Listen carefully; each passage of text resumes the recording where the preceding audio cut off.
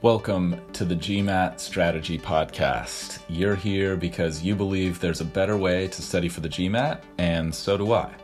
I created the GMAT strategy to maximize your results and minimize your efforts so you can get to the fun parts about business school and life as quickly as possible.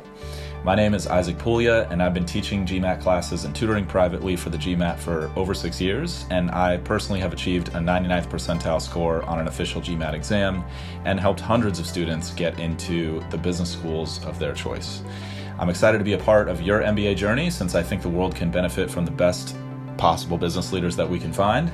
And if this show is bringing you value, please share it with your friends and family who are studying for the GMAT so that together we can make this process as easy and painless for as many people as we possibly can. Let's go.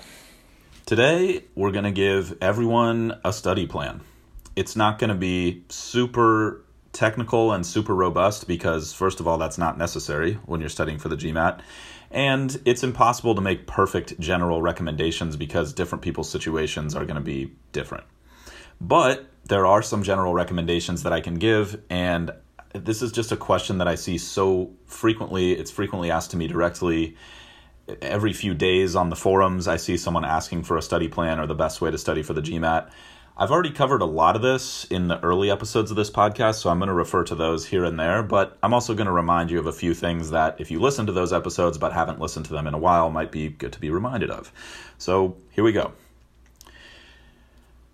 The first step is you want to take a diagnostic test, and a lot of people fear that. And there's a lot of good reason to fear that diagnostic test because it usually doesn't go that great. So let me just take all the stress out of it for you. It's probably not going to be very good. In fact, it's probably going to be horrible. So just accept that it's probably not going to be that good, but still try your best on it. Otherwise, it's not a valuable data point. Just completing a test when you weren't really trying that hard doesn't help you that much in terms of assessing your performance. If you're just going to do that, don't take a diagnostic test.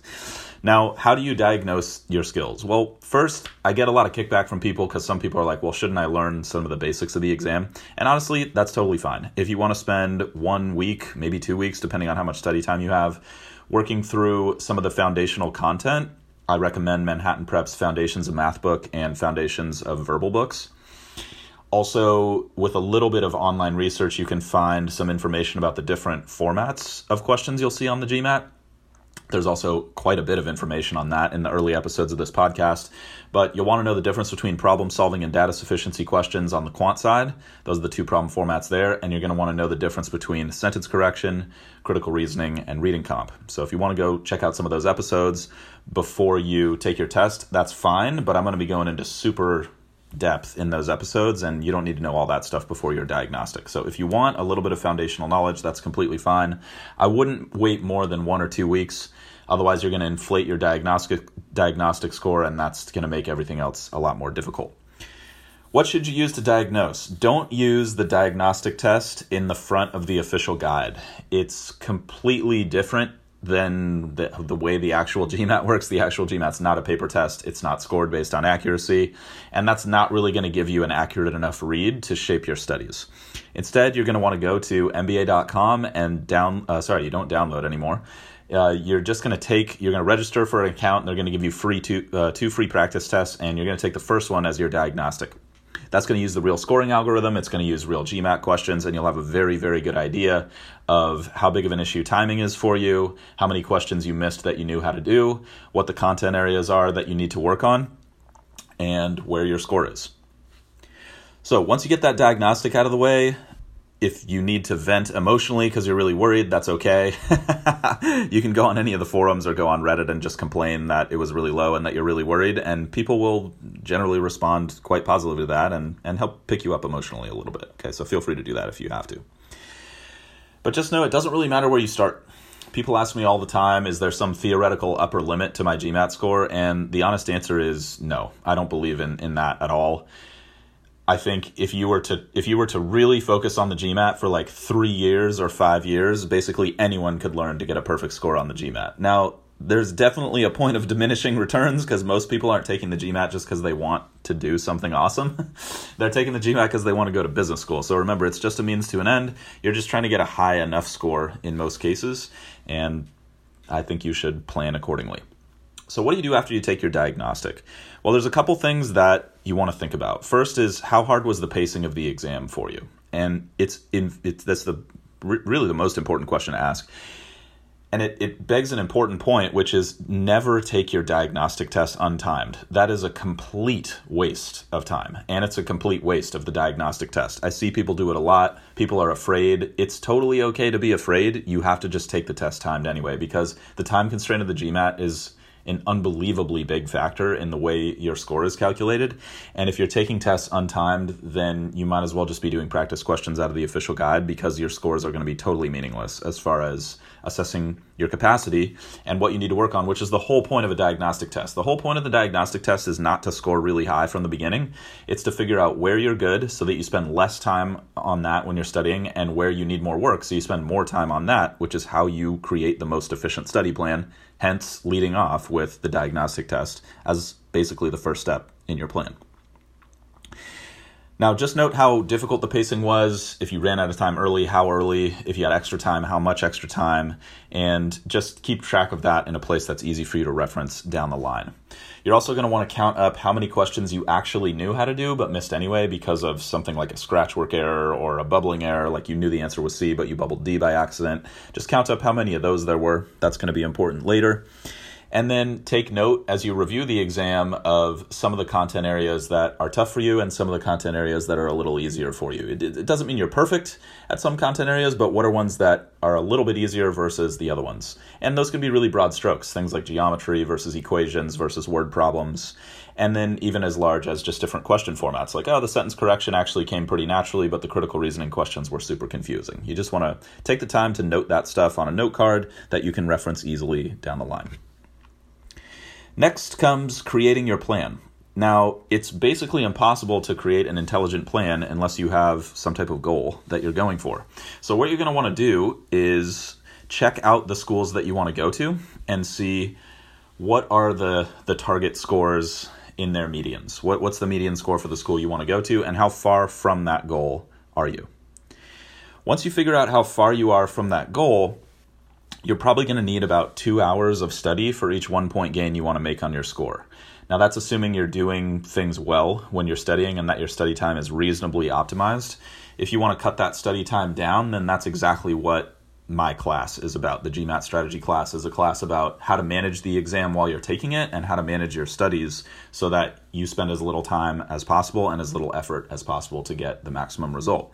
I know that class is not going to be a fit for everybody, though. I just want you to know it's an option if you decide that's something that you want to try out. And there's a money-back guarantee if you decide you don't like the class. Now from here, you're going to want to start to double down on some content knowledge. What you're going to want to do is think, do I need to know the math at all? If your math subscore is, let's say, 48, 49, or 50, you're probably in pretty good shape on the math. And you probably don't have to do a whole lot of study there, although every point counts. So I guess what I'll say is that you want to take a look at where your math subscore is and where your verbal subscore is, and take a look at some of the score calculator charts online. I'll link one in the description of this episode. Let me just make a note real quick. And figure out what kind of math score and what kind of verbal score you need in order to get the overall score that you're targeting for your schools. Now, keep in mind, most business schools consider the MBA a quantitative heavy degree, and so your math score is usually going to drive your admission a little bit more than your verbal score. So let's say you're targeting the all-important 700 score. For most schools, you could hit a 700 with a really high verbal score and a low math score. It's just not going to help you get in that much. So a good tip there is you probably want at least a 45 if you're gunning for the top schools.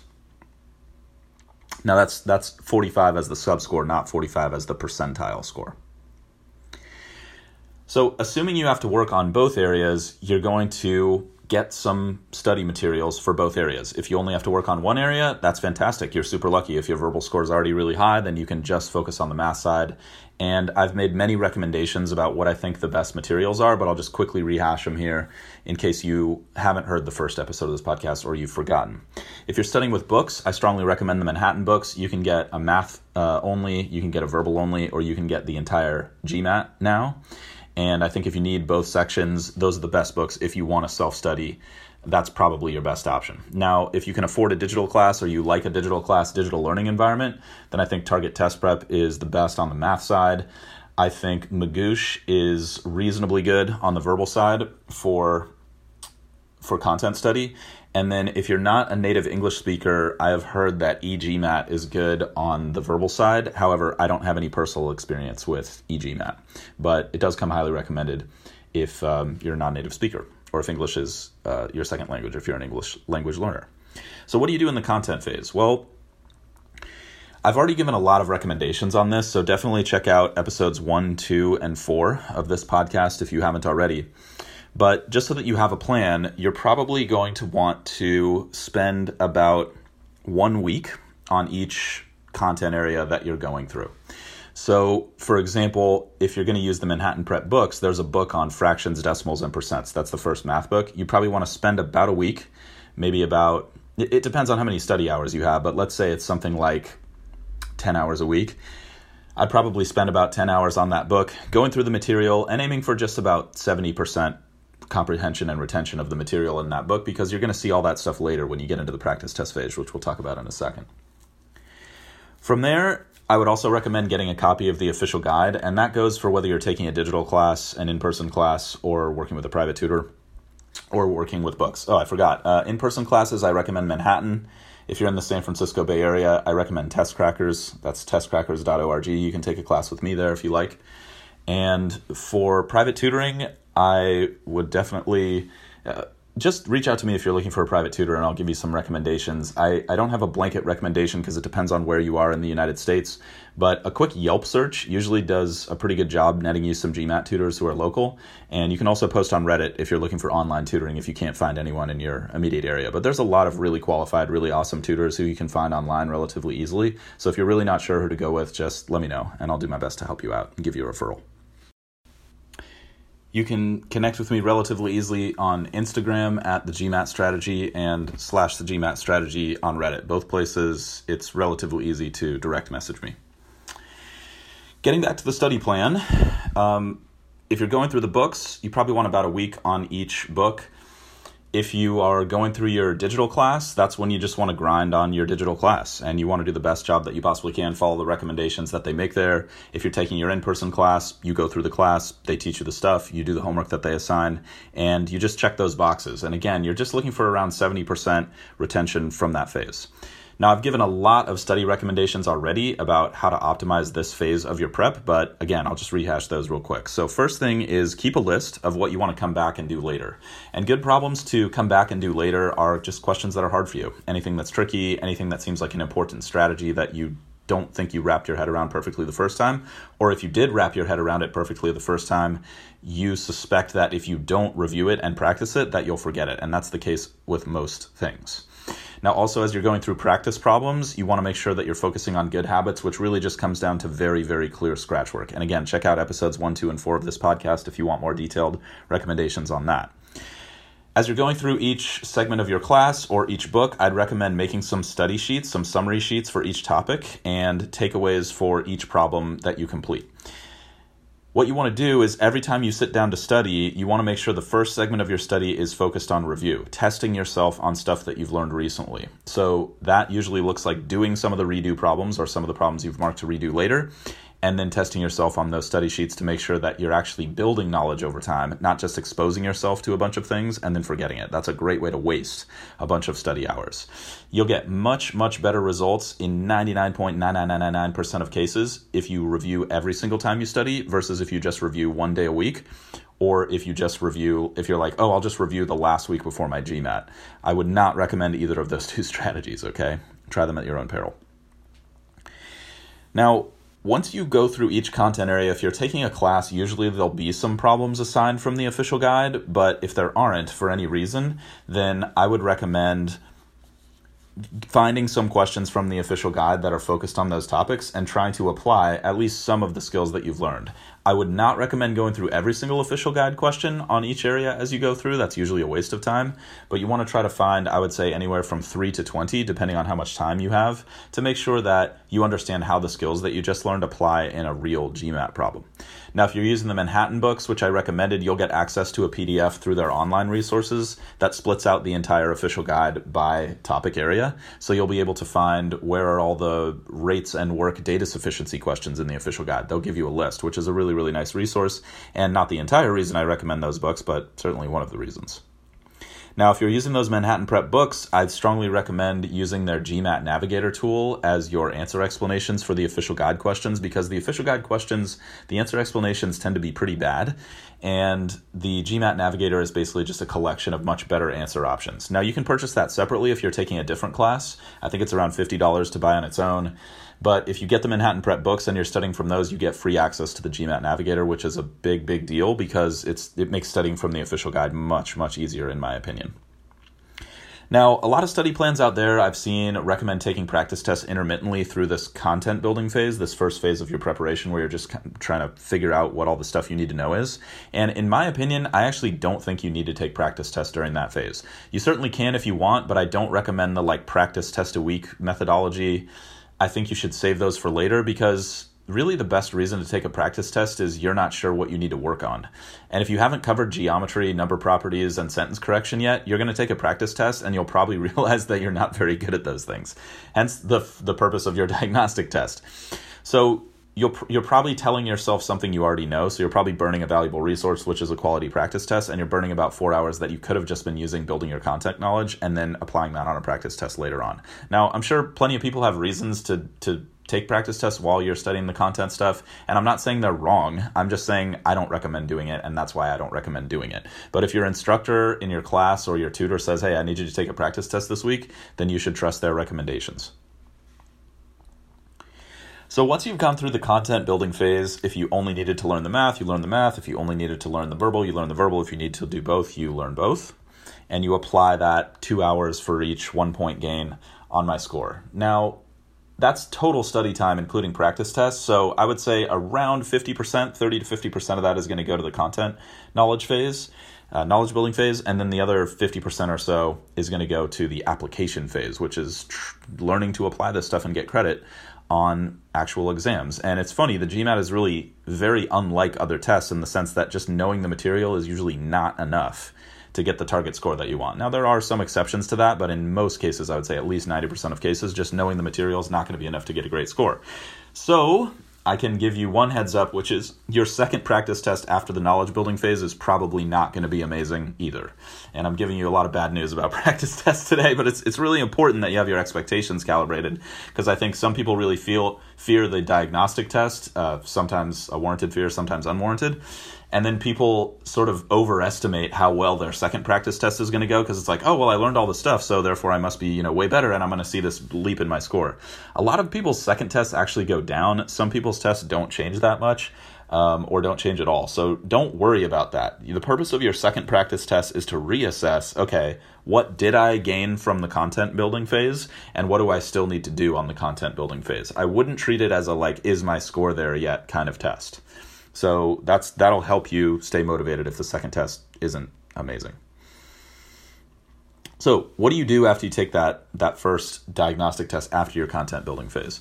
Well, what you want to do is you want to review the test in depth. You want to make sure you can explain every single question, why the right answers are right, why the wrong answers are wrong, and don't skip over that. Don't skip over that, because every corner that you cut in your prep, everybody, every corner you cut, that's 10 points off the score that you're going to get on test day. And I said this in last week's episode, but I'll say it again. You don't get your score on test day. You get your score in the practice room. That's where you build the skills that are going to get you a great performance on test day. So it's not like some magic genie is going to come bless you on the test. If you have that skill, great. GMAT prep's probably going to be pretty easy, but most of us don't. And so you want to make sure that you're being intelligent about the way you approach your preparation so that you don't just check a bunch of boxes, put in a bunch of study hours, but really in the back of your mind, you're just hoping it's going to work out. If getting a great GMAT score were easy, everybody would do it. There would be the GMAT strategy. There would be literally no reason for me to be talking to you right now in this podcast. And so you want to just recognize, okay, this is probably going to be a big deal. It's going to be a bit of a battle internally and externally, and you want to approach the situation emotionally with the right sort of resilience in mind. So here's how you stay efficient between practice tests. I've mentioned this a little bit in earlier episodes, but I'll just go through it again since that's the whole point of this episode.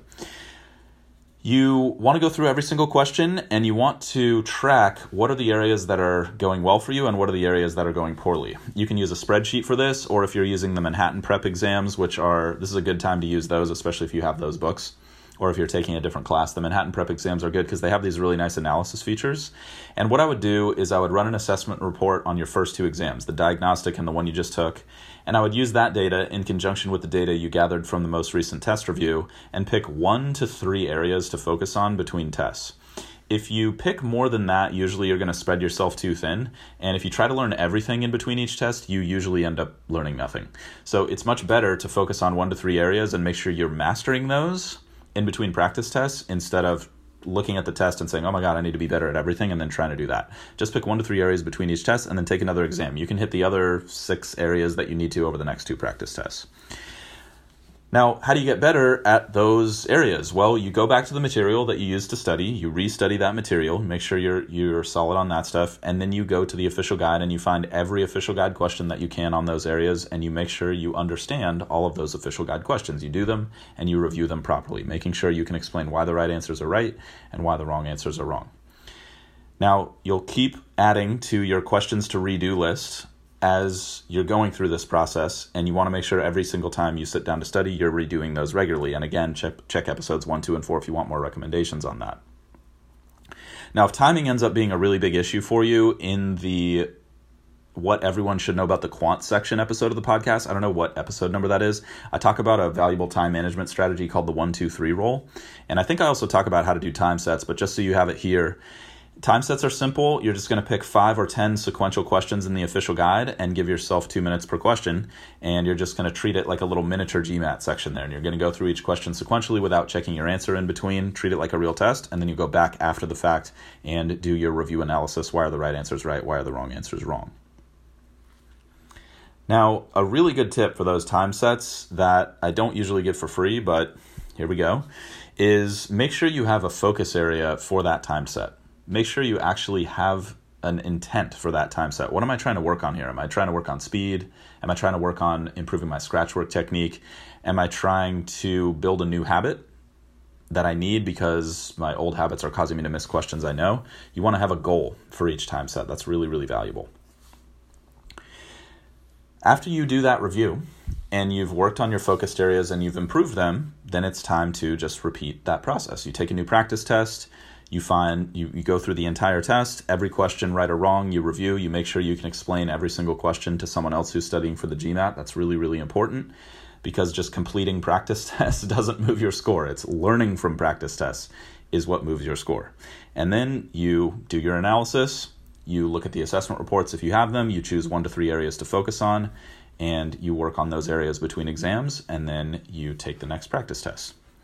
Now, if you want a lot more guidance, like super, super specific, super tactical guidance in terms of how to develop these focus areas, how to use the Manhattan Prep assessment reports, which a lot of people get confused about. If you want a lot of tactical guidance on that, I go through that super in depth. I actually walk you through how I would do it with a tutoring student or for myself if I were self-assessing in the GMAT strategy class. Now, again, I know that's not for everybody, but if you get in there and you're feeling a little overwhelmed, then you have an option for something you can do without having to reach out to a private tutor.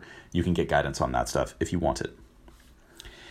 Now, last recommendations here would be your initial practice tests after the knowledge building phase are probably going to be 1 to 4 weeks apart, because depending on how much time you need to build your focus areas, you might be able to get through those in just a week if you're studying a lot, like if you're studying full time.